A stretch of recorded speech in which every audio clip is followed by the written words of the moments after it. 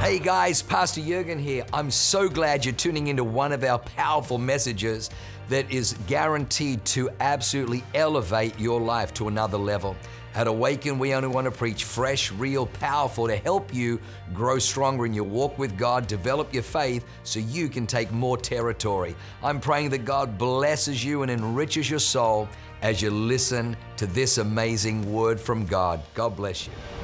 I want to take a second and properly honor Pastor Stacy Capaldi. Hold on. We're going to clap really hard and really loud in just one second. But Stacy, Katie and I want to tell you from us just what a gift it is to have you in our campus. And I know you've been there for our entire journey. Being here, really growing up in faith in the church, but really there when we took over as the campus pastor of this place. And we can't imagine having to have navigated what we've had to navigate without Stacy. To be honest, it's a little frustrating because Katie and I will be like, oh my gosh, situation, we don't really know what to do. And we'll ask Stacy and she's like, yeah, you just do this, say that, and then do that.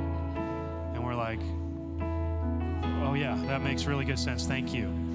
And just the wisdom that she carries and the responsibility she carries for our church. She's one of the handful of executives at our church that make a lot of really, really, really big decisions. And it's a little embarrassing because if you look at Stacy's org chart and then like other org charts of the other executives, it's like Stacy's is like 5 times longer than everybody. It's true. Don't shake your head like it's not true. It's true. And it's because she has an unbelievable capacity. She's a phenomenal leader. But I think the most beautiful thing is that in spite of all of that, all the responsibility, all of the weight, all of that Stacy, you're still so soft-hearted. You love people. You're a great minister. You're a great pastor. So we want to honor you. We got some flowers for you. And Katie and I just wanted to say thank you and happy birthday for all that you've done for us, man. Can we just stretch our hands out towards Pastor Stacy? Come on, let's pray her into this year. It's going to be the best year yet. God, we thank you for beautiful Pastor Stacy. Where would we be without Pastor Stacy? We thank you for such a gift that you've given to us. And God, I just declare right now, Psalm 37:4, that if she continues to delight herself in you, you will give her the desires of her heart. And we declare that in this next year, it's going to be the best one yet, that she's going to look back when she gets to her next birthday, and we're giving her flowers on her next birthday, and she's going to say, I cannot believe the grace and the favor and the joy that has befallen me. And God, we just pray, God, that even Katie and I would steward her well and would always be so appreciative of the precious gift that you have given us in Pastor Stacy Capaldi. We pray it all in Jesus' mighty name. Amen. We love you. Happy birthday, Pastor Stacy. Happy birthday, Awaken Church. 18 years, can you believe it? Our church is now a legal adult, 18 years old. Our church can now drink in TJ, which is cool. Can buy cigarettes, can vote, can join the military, all kinds of exciting things you can do when you're 18 years old. It's awesome. You guys, yeah, you can go. Sorry. And you guys can grab a seat. So good to be with you guys. So great having the Capaldi family with us. We love you guys so much. So awesome. I'm proud of you guys for braving the torrential, violent storm. You're here, and I'm just so proud. And listen, y'all, I'm from Texas where there's actual rain, like real rain, and real storms. And it's kind of sad because our kids, like they're native San Diegans, and they're, I hate to say it, they're a little soft. I'm like, I need to send you to like the middle of the country for a summer or something. I'm not sure. And we were driving to church, and my son Zeke was like, Dad, it's raining so hard. And I was like, no, it's not. No, it's not. I remember when we first moved here, it was kind of a similar thing. It was 10 years ago, or 12 years ago. We moved here, and the similar thing. There was this unprecedented storms, and we remember watching the news, and it was so crazy because it was like, the beat reporter out in the streets with the poncho, and she's like, Jill, can you hear us? And, yes, Brian, I'm out here braving the torrential storms. And literally the camera pans down and she says, we have puddles accumulating in the streets of Los Angeles. And the camera pans down to a puddle in the street.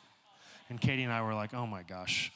Anyway, so it might rain a little bit harder later on, but who knows that God's going to protect us, going to see us through the storm. We're going to brave Hurricane Hillary in Jesus' name. I tell my kids when it's raining, I say that it's actually God's tears coming down from heaven. And when they say, well, why is God crying? I tell them it's probably because of something you did. No, I'm just kidding. I don't say that. That was a joke. I would never say that. I would never say that.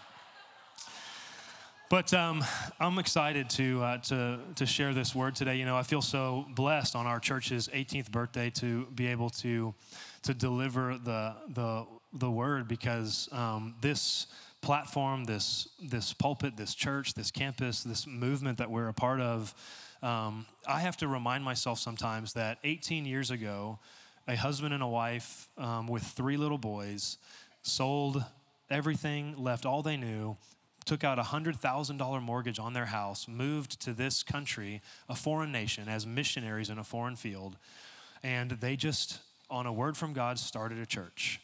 And it wasn't like there was some safety net, there wasn't some, like anything here that if things didn't work out, like they came all the way here just like on a word from God, believing it was gonna work. And they started in a Marriott, which you saw pictures of in the video, 18 years ago, the very first Sunday, 18 years ago today. And 20, 25 people showed up. And here we are 18 years later with 8, almost 9 campuses in 3 states with 10,000 people that come through the doors of our church every single week. So can we just honor Pastors Yeager and Leanne, 2 of the greatest leaders in the world. So honored to be able to build the kingdom of heaven alongside them. It's amazing. And one of the things I love the most about Pastors Yeager and Leanne is they have like a King David spirit. King David was the greatest king in the history of Israel, and he was a fighter. He was a warrior. He would defend Israel from enemies. He would go out and take new territory, but he was also a tender-hearted man who wrote the Psalms and was a man after God's own heart. And we serve pastors that have that David anointing. And, we find ourselves, if you haven't noticed, hopefully this isn't a surprise to you, the last few years, if you're a Christian, have been just different, I feel like. And listen, I hate to break it to you, just the reality of being a believer is that you are always going to be at war. That's just part of it, okay? It's just part of it. Always going to be in a battle. This side of heaven, we're going to be in a battle. That's why Paul says, take up the armor of God, and gives all these proverbial pieces of armor, because you're going to need it, because you're in a battle. You're going to be in a battle the rest of your life. But there are seasons that it just kind of feels like, for whatever reason, the battle kind of ramps up a little bit, and seasons where there is a little bit of a Selah moment. And I feel like the past 3 years for, not just for Awaken Church, but for the church, for the American church, for the global church, has been a season of a little bit more intense warfare than usual. And listen, I'm not in the military, never been in the military, never seen combat or anything like that, but there's a syndrome called combat stress reaction, CSR, and the sort of the colloquial term is to be shell-shocked. You ever heard that? Oh my gosh, I'm so shell-shocked. And the actual medical term is combat stress reaction, where soldiers in battle can, because of an artillery shell or some kind of an ordnance, or all of the overstimulation of the sounds and all the crazy things, can actually become very behaviorally disorganized and disoriented, and all of a sudden lose track of where they are and what's going on. And I think there's a lot of Christians who have found themselves kind of shell-shocked by all of the warfare that's been going on. But I look at the life of David, and I see a man that somehow was able to live a life of constant warfare, being at battle, taking on Goliath, taking on enemies, conquering new lands and expanding the kingdom of Israel, but somehow was always close to God, always seemed oriented, always seemed organized. Not to say he didn't have highs and lows, just go read the Psalms, okay? David is like the most emotional person of all time. I relate a lot with David, okay?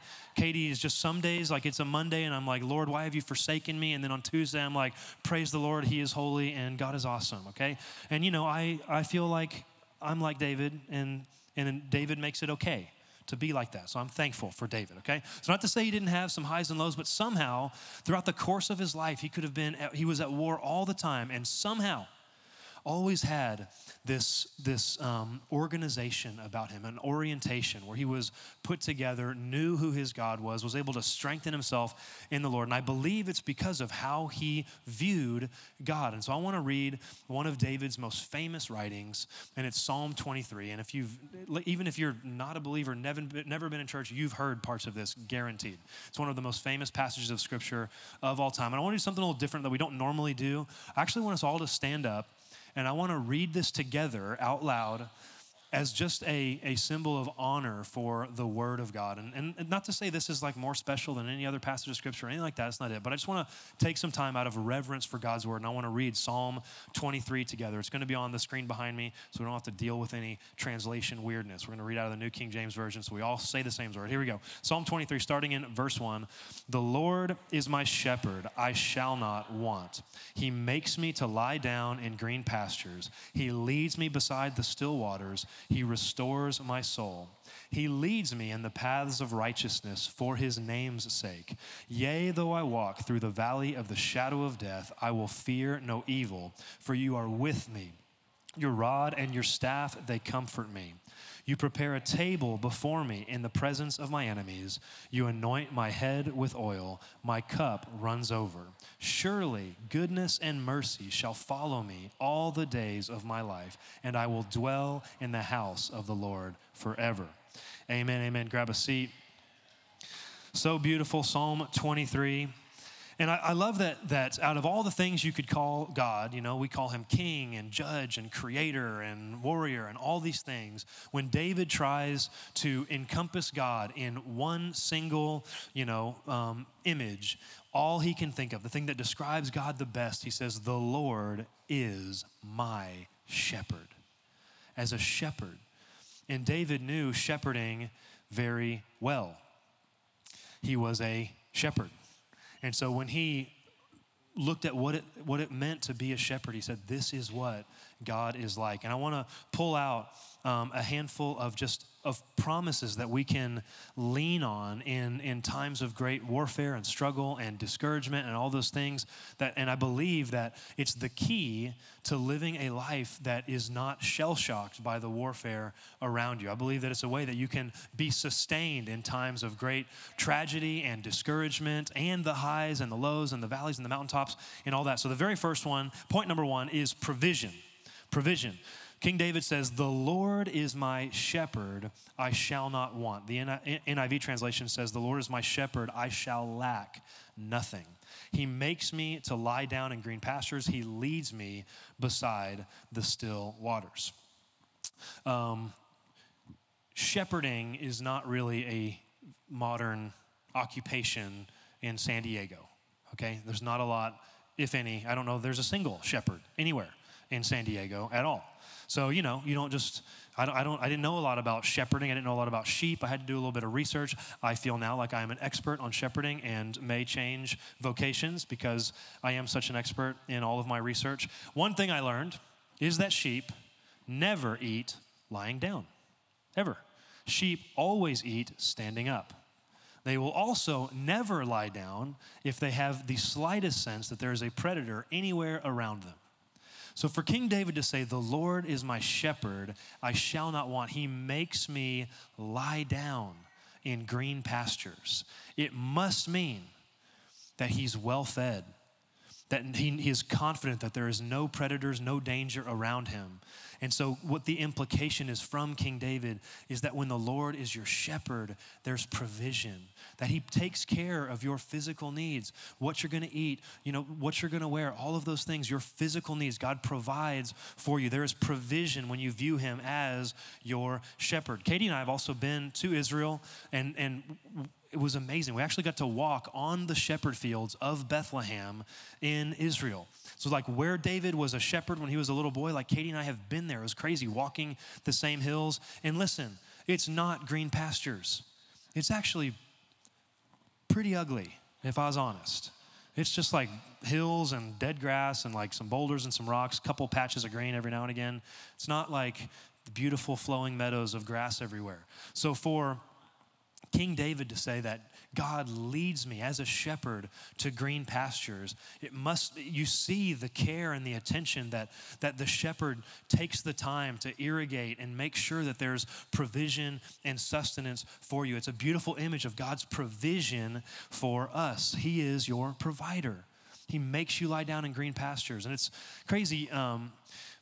You guys hear Katie and I's story a lot, and I'm just going to be honest with you. You're going to hear it like a bunch forever because it's the only story I've got, okay? I don't have anybody, I only have my story, okay? So I'm just going to keep telling the same story over and over again forever, and that's just how it's going to be. So a lot of you know that we moved here from Dallas, Texas, so that I could go to graduate school, had no intention of being a pastor, no intention of, really, I didn't even have any intention in going to a church, okay? My wife had other plans, and here we are, 12 years later, whatever, but we came here so that I could go to graduate school, and my plans was to be an engineer, and I wanted to be a bridge engineer, a design engineer, and so I was getting my master's in structural engineering at UCSD, and many of you know the crazy story about how I got my first internship. It was right after I tithed for the very, very first time, and we were in huge financial distress, and then this opportunity came where I was an intern in a lab with a bunch of PhD students, and I was supposed to show up and help them. I was to be their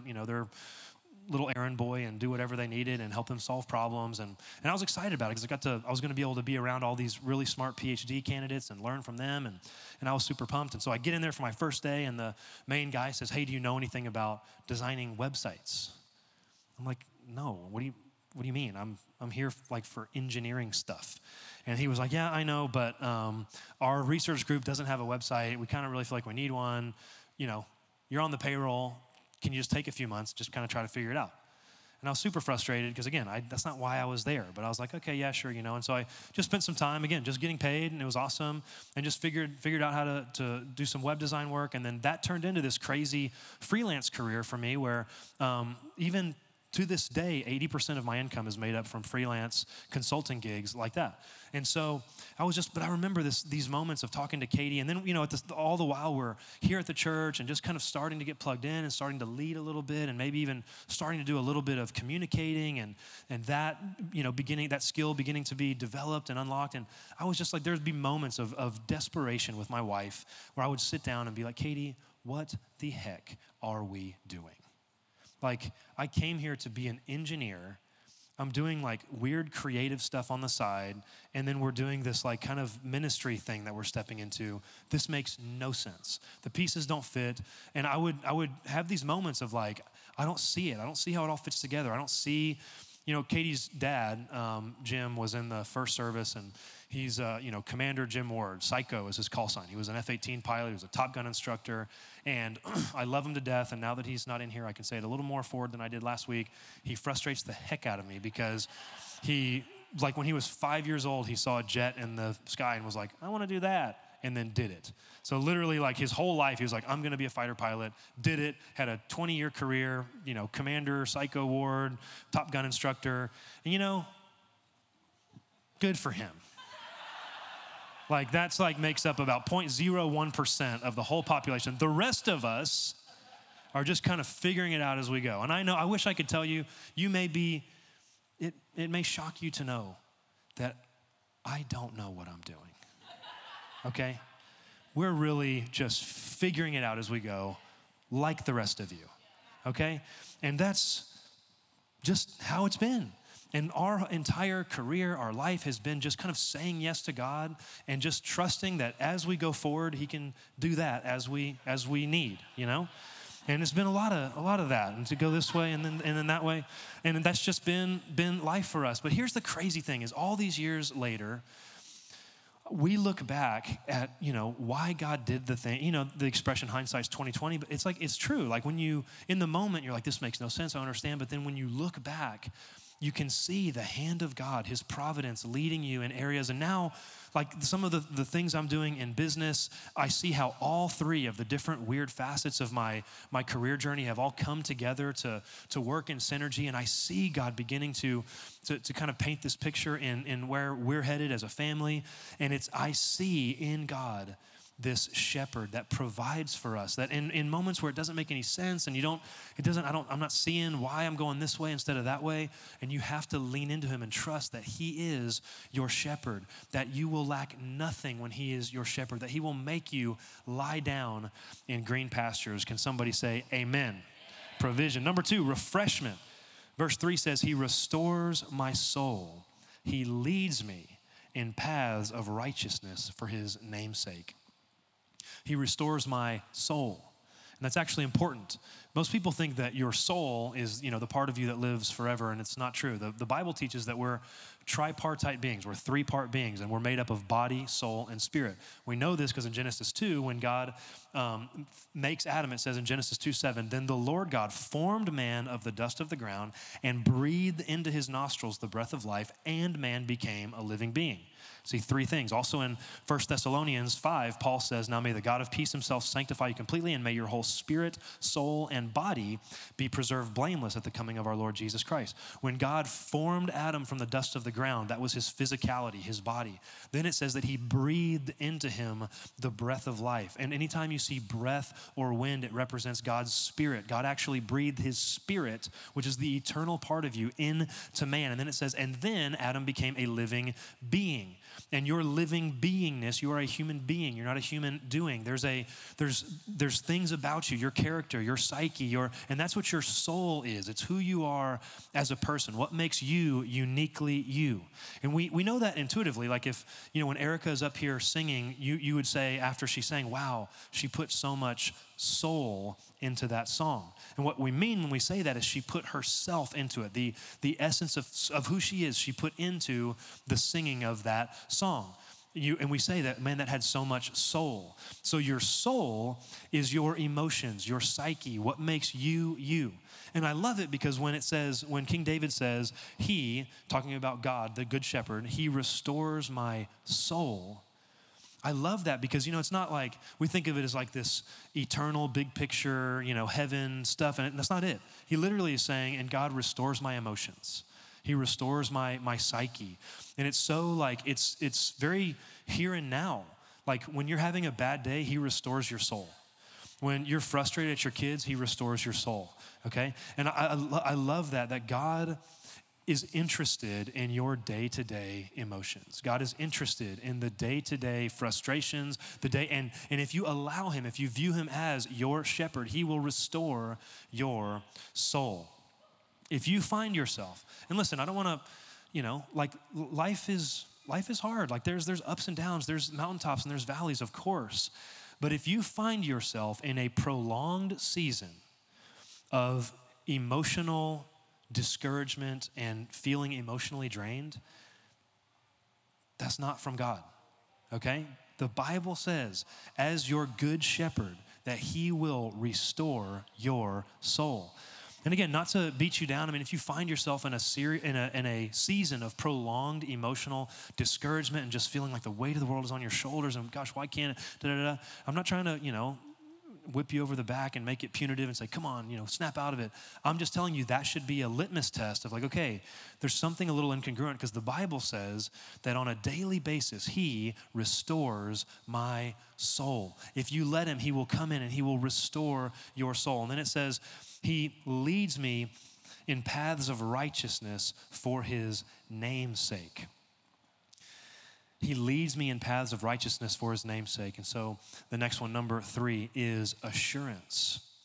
And we don't, there's no new information. He leads me in paths of righteousness, but then we get the motivation for why God does the things he does. And it's for his name's sake, for the sake of his own name, which is it seems a little selfish because, this whole thing so far has been about us. It's been about him, like us lying down in the green pastures, us being by the still waters, us having all the provision and all those things. But then all of a sudden, God says, it's actually all about me. The reason I'm doing all of it is for my namesake. And so why? What does that mean? And it's because you have to kind of go all the way back to a very bizarre story in Genesis chapter 15 where Abram, a man named Abram, and again, I don't want to unpack, all of the history of the nation of Israel, but just there was a man named Abram that God visited and said, hey, you're going to be the first one. You are Hebrew patient zero. I'm starting with you, and we're going to make an entire nation out of people. You don't have a son, but your wife's going to become pregnant. He's going to be your heir, and you're going to become this great, massive nation. So Abram says, how can I know that all this will happen? And so God does something really, really weird in Genesis chapter 15. He says, okay, here's how you're going to know. I want you to go get some animals, I don't know, it's like a couple of doves and some sheep and a bull and an oxen or whatever. And then he says, I want you to cut them in two, very gruesome, and I want you to make an aisleway, like a pathway with one half of the animal on one side and the other half on the other side. It's really gross. And so Abram's like, okay, sure. And so Abram does it, goes and gets all the animals and cuts them in two and splits them up and makes this kind of pathway. And then Abram would have figured out what was happening. He would have known what God was doing. You see, in our day, if we're going to enter into an agreement, we sign a contract, right? Lawyers draft up something, and then we sign our name. And, and I get it in principle. You're kind of saying, I'm putting my name on this, and my name is who I am, and so it's meant to be serious. I mean what I say when I sign my name. It was way more serious in Abram's day. When they would enter into an agreement, it wasn't a contract, it was something called a covenant. And there would be a covenantal ceremony. And the way the ceremony would work is if Sal and I were going to enter into a covenant agreement, that we were going to have our backs no matter what, we would have this covenant ceremony, and we would do this with the animals. We'd cut up these animals into two pieces, split them up, and then I would walk through the aisle, and then Sal would walk through the aisle. And what that says is I'm so committed to keeping my end of the bargain that if I don't, may I become, as these animals are, ripped in two. So it was like no joke. It's not just signing your name. You're literally saying, may I be ripped in two if I don't hold up my end of the bargain. So Abram's doing all this, and he starts to realize, like, oh, okay, I know what we're doing here. I get it. We're entering into a covenant, me and God. Then something really crazy happens. God makes Abram fall asleep. And then God, in the form of this smoking fire pot, the Bible says. I don't know what that is. What is a smoking fire pot? I'm not sure. This column of smoke passes through the pieces and passes back. What was happening was God was saying, Abram, I know that you're not going to keep your end of the bargain. And the bargain was that you will be my people and I will be your God. That you will serve me and worship me, and I will bless you and make you a great nation. But God knew that there was no way that we were going to keep our end of the bargain, that Abram was not going to be able to keep his end of the deal. And so God says, I'm going to put you into a deep sleep, and I'm going to be the only one that passes through. And so what God says is, even if you don't hold up your end of the bargain, I'm going to hold up my end of the bargain. That's what God was doing in Genesis chapter 15, establishing a covenant that says, even though I know you're not going to keep your end, I'm going to keep my end. Because God's name is so precious, so valuable, that he cannot lie, he cannot break a promise, because he cannot devalue his own name. So actually, when you realize that he leads you in paths of righteousness for his name's sake, you realize it's not God being selfish, it's actually God putting you on the most solid foundation that can ever be. Every promise that God has ever made, pick one of 50 million in Romans 10:9, where it says, if you confess with your mouth that Jesus is Lord and believe in your heart God raised him from the dead, then you will be saved. That's a promise. You can take it to the bank. You can take it to the bank that if you have confessed with your mouth that Jesus is Lord and you believe in your heart God has raised him from the dead, then you are saved. Your salvation, your eternity is secure, because God cannot break a promise. It would devalue who he is. And he says, no matter what, even if you don't hold up your end of the bargain, I always hold up my end. He leads me in paths of righteousness for his name's sake. And then the part that everybody knows, read at almost every single funeral, everyone that I've ever been to, yea, though I walk through the valley of the shadow of death, I will fear no evil, for you are with me. Assurance that no matter what, and listen, I wish that it was different. I wish it said, and you keep me from the valley of the shadow of death. I wish it would say, and you transport me like that to the other side. But it doesn't. It says, yea, though I walk through it, I will fear no evil, for you are with me. And that's the promise of Christianity. That's the promise, that no matter what you face, and you will face it, You will. Psalm 91 says, I will be with you in the day of trouble. There's no other way to read that except God saying, the day of trouble's coming. You will face days of trouble, but I will be with you, and that will be enough. I will be with you, and that will be enough. Years ago, and I say this really humbly because I know there's many of you in here that have actually walked through very, very real medical situations and very scary diagnoses, and I'm still a young man and have been blessed with overall really, really good health. But there was, and I have to tell you, this happened after I ate a hot dog at an Emerge night. I will say I'm still bitter about that, but I had my hot dog at the Emerge night, and I woke up at 2 a.m. and kind of was like, I don't feel right.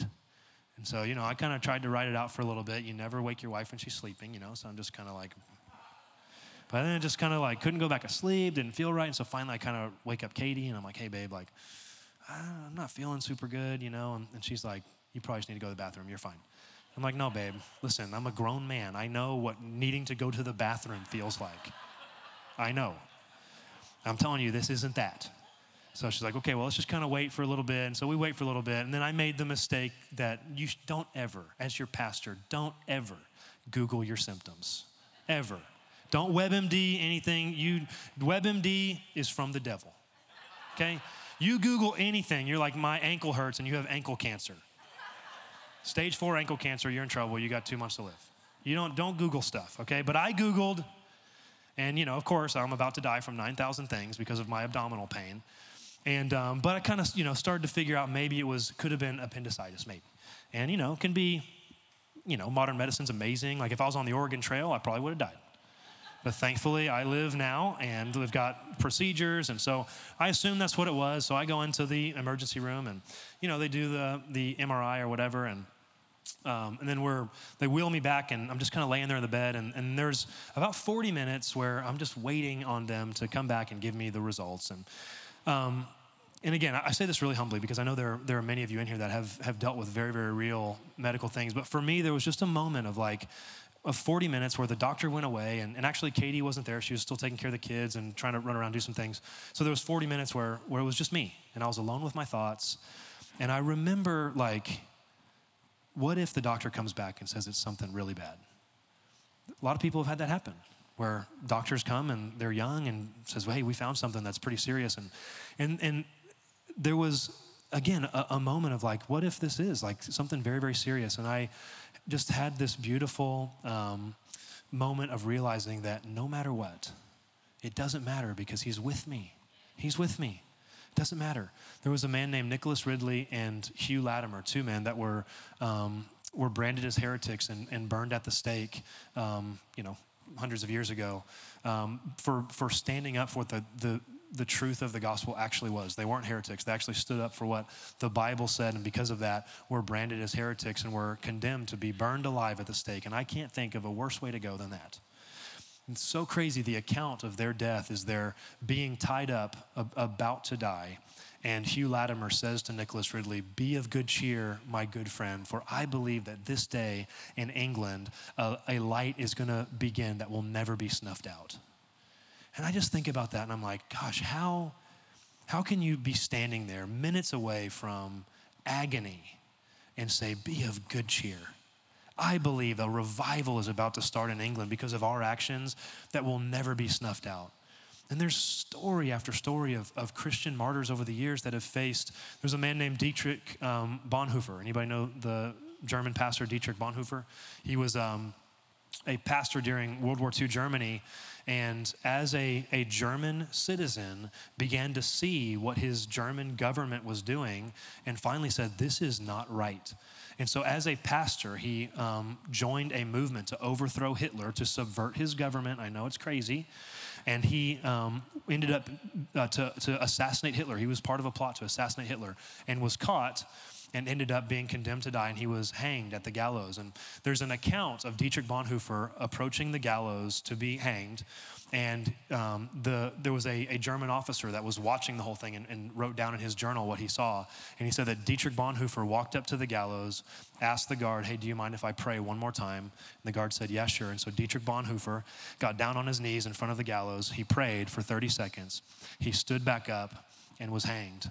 And the German officer wrote, I've never seen a man die more dignified. And again, I just think like, as believers, like we can face unbelievable trials and tribulations and struggles and discouragement if you know that he is with you. That's the promise, that no matter what you're facing, he is with you. That's the promise, the witness of God, that he is with you all the days of your life. And it's beautiful because in the psalm switches. The whole first part of the psalm is all in third person. He says, the Lord is my shepherd, I shall not be in want. He makes me to lie down in green pastures. He leads me beside still waters. He restores my soul. Then out of nowhere it says, yea, though I walk through the valley of the shadow of death, I will fear no evil, for you are with me. And it's amazing because it's all the stuff at the beginning is all good. You know, lying down in the green pastures, the still waters. But then when it gets serious, David doesn't say he anymore. David says you. And it's a personal conversation because in the depths of despair and the toughest moments of our life, God is with us. Assurance. Somebody say amen. Come on. Number 4, protection. It says, your rod and your staff, they comfort me. You prepare a table before me in the presence of my enemies. You anoint my head with oil. The rod and the staff that a shepherd would carry were to fend off, wild animals, but also to correct the sheep. I try not to be insulted because God calls us all sheep, and sheep they're dumb. They really are. They're not very smart animals. Sheep literally, so when David says, why are you downcast, my soul? So what he's talking about is sheep. A sheep can become something that's called cast. And it's an old English term that we don't really use, but it's true. Sheep, if they're like turtles. This is a true story. Sheep, if they fall over and get onto their back, they can't right themselves. They're literally like turtles. So if a sheep falls over and ends up rolling onto its back, it's dead. It will lay there, and then actually the gases from its intestines will bubble up, and it'll end up dying from sepsis. So when David says, why are you downcast, my soul? He's actually talking to himself like he's laying there flailing like a turtle. Like that's sheep literally, like how helpless of an animal do you have to be when you can't even roll over? That's what God compares us to, is sheep. So thanks a lot, Lord. But I love it that he protects us. We don't need to protect ourselves. He protects us. And a lot of times that protection comes in the form of correction.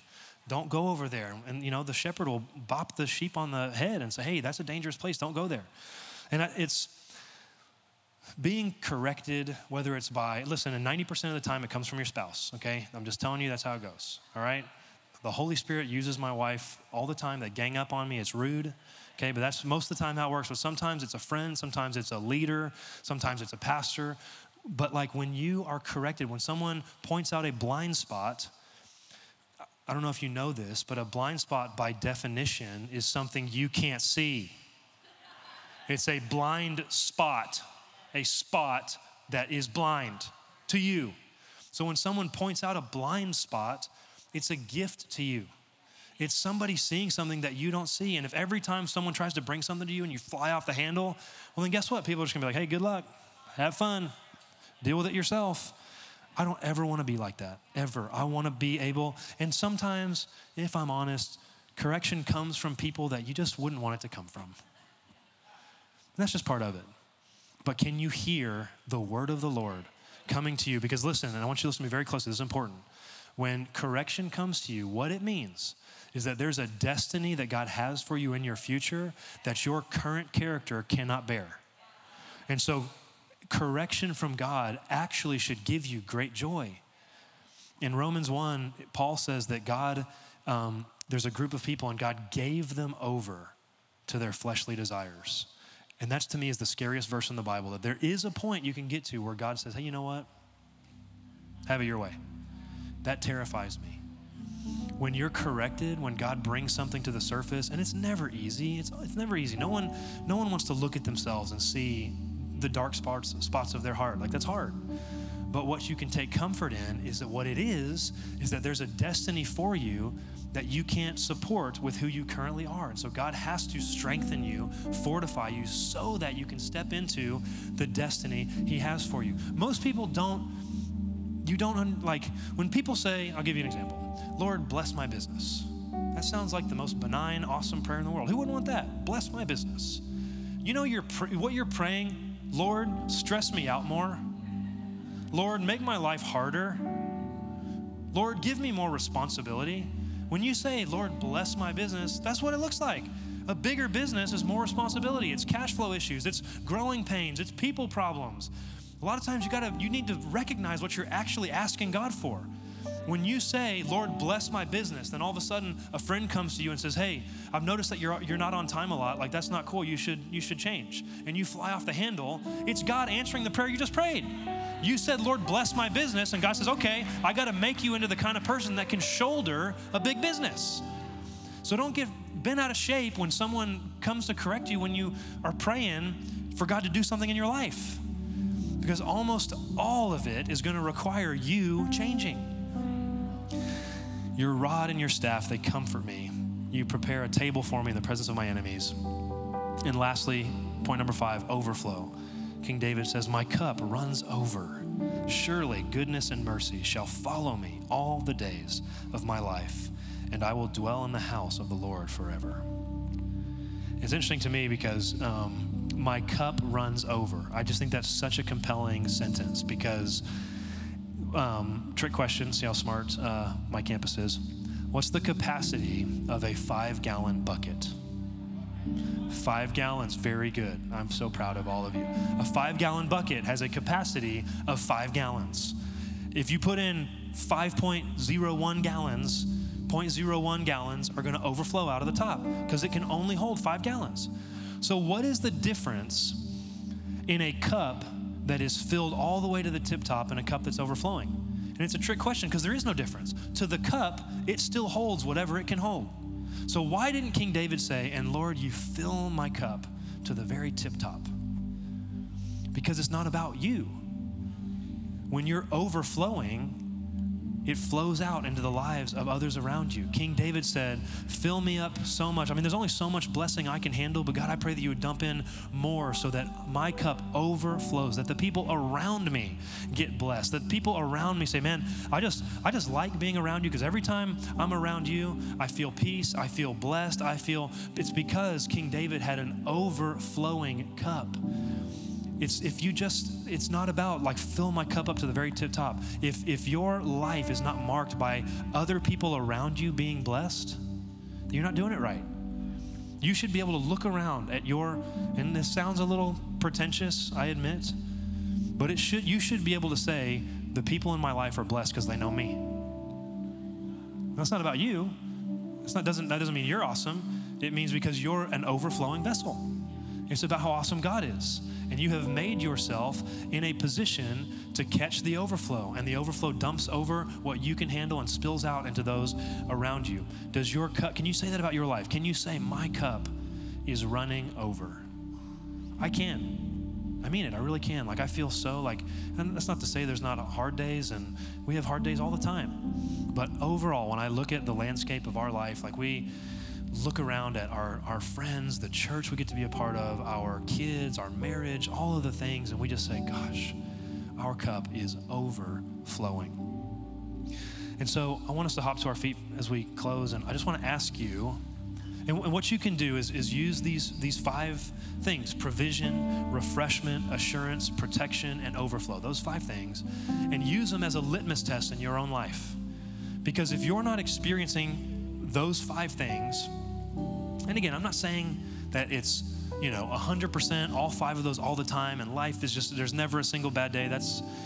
Isn't there like a brand called No Bad Days? I think that's like a brand. It's like, come on, that's the dumbest thing I've ever heard. Just setting people up for failure. There's going to be bad days, okay? So I'm not saying that. I'm not saying the Christian life, and actually on the contrary, the Christian life is promised to be filled with some suffering and some persecution, but he's with you. And my question for you is, when you look at those 5 areas, you can use them as a litmus test to say, is there some incongruence? Because if God is your shepherd, you will experience those 5 things in full measure, even in the middle of your valleys, even in the middle of your mountaintops. And so you can use these 5 things. Do I feel the provision of God? Do I feel refreshed? No matter what's going on, even when life is hard, even in a challenging season, is my life marked by refreshment? Do I find myself assured, or am I constantly worried about what's coming down the road, what's going to happen when I die? I'm always freaking out about the pain, the potential pain of an illness or a sickness. I'm worried about, what's going to That's not congruent with the Spirit of God as your shepherd. Is it a lack of overflow in your life? Do you just feel like you're having to take from other people? Like, please, I need deposits from you. I need deposits from you. There's times for that, for sure. But if that's your pattern and that's the overall signature of your life, it's incongruent, because God is your shepherd. He will fill your cup to overflowing if you let him. So I want to just pray for us. And listen, I want to also just give an opportunity for anybody in here. If you're not, it's a big thing to say, he is my shepherd. Not our shepherd, kind of this collective, all of us kind of thing. Not the shepherd, not the good shepherd. Is he your shepherd? Personally, your shepherd. I think I mentioned this a couple weeks ago, but I had a friend who said, Jesus is just like he's like your co-pilot that is just with you on the journey through life. I was like, no, he's not. That doesn't make any sense. Like, Jesus is Lord, Master, the shepherd that you are completely and solely dependent on for all of life.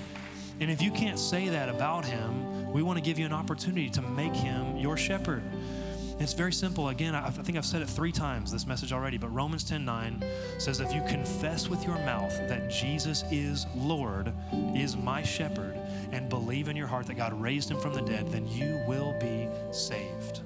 And so on your way out, if that's you and you need to make that decision, we've got an amazing team. This is the Renterias, 2 of the greatest people in our church. And they've got a team with them. And so if that's you, it doesn't have to be weird. It's not all you just walk up to them and say, hey, I've been coming here for a while, or I'm brand new here, or whatever. And whatever the pastor was talking about, I want that. That's all you have to say. And they'll walk you through a very, very simple prayer. They'll give you a Bible. They'll give you a little book called Following Jesus that was written by a pastor in our church. And it just breaks down what a life of faith looks like in very, very simple terms. But I want to just take a second and pray for all of us as we are dismissed. So let's all pray together. God, we thank you that you are our shepherd. Our shepherd. And God, I pray that reality would pierce our hearts this week. That it would change the way we view life. It would change the way we approach our businesses. It would change the way we speak to our spouses. It would change the way we parent our kids. It would change the way we view our friends and our peers. God, that it would change the way we speak about our life, our circumstances. God, I pray that it would change the way we view our circumstances, that we're not bound to live under an illness, to live under words spoken by a teacher, a coach, a family member. God, that you have called us to live over, that we are the head only, like we are not the tail. We don't live under things, God, that you have called us, that we're blessed going in, blessed going out. God, I pray that the reality of you as our shepherd, and Jesus, you, the good shepherd that lays down his life for his sheep, that would embolden us to live a life of courage, to live a life of purpose, to live a life of walking in an assignment and a mission, because we have the good shepherd behind us, the King of Kings, the Lord of Lords. At the name of Jesus Christ, every knee will bow, every tongue will confess that he is Lord, that he is the shepherd. And God, we thank you that you are our shepherd. I pray that our lives would operate as if that's true. In Jesus' mighty name. Amen, amen, amen. Wow, what an amazing word. I hope you enjoyed that as much as I did. Hey, listen, for more information about our church, go to www.awakenchurch.com or subscribe to our YouTube channel if you haven't already, and download our app. It is amazing. It is chock full of incredible messages, information about upcoming events, and you can even support our ministry if you feel so inclined. We loved having you with us today. We look forward to seeing you again. God bless you. Live a life that is transformative. Bye for now.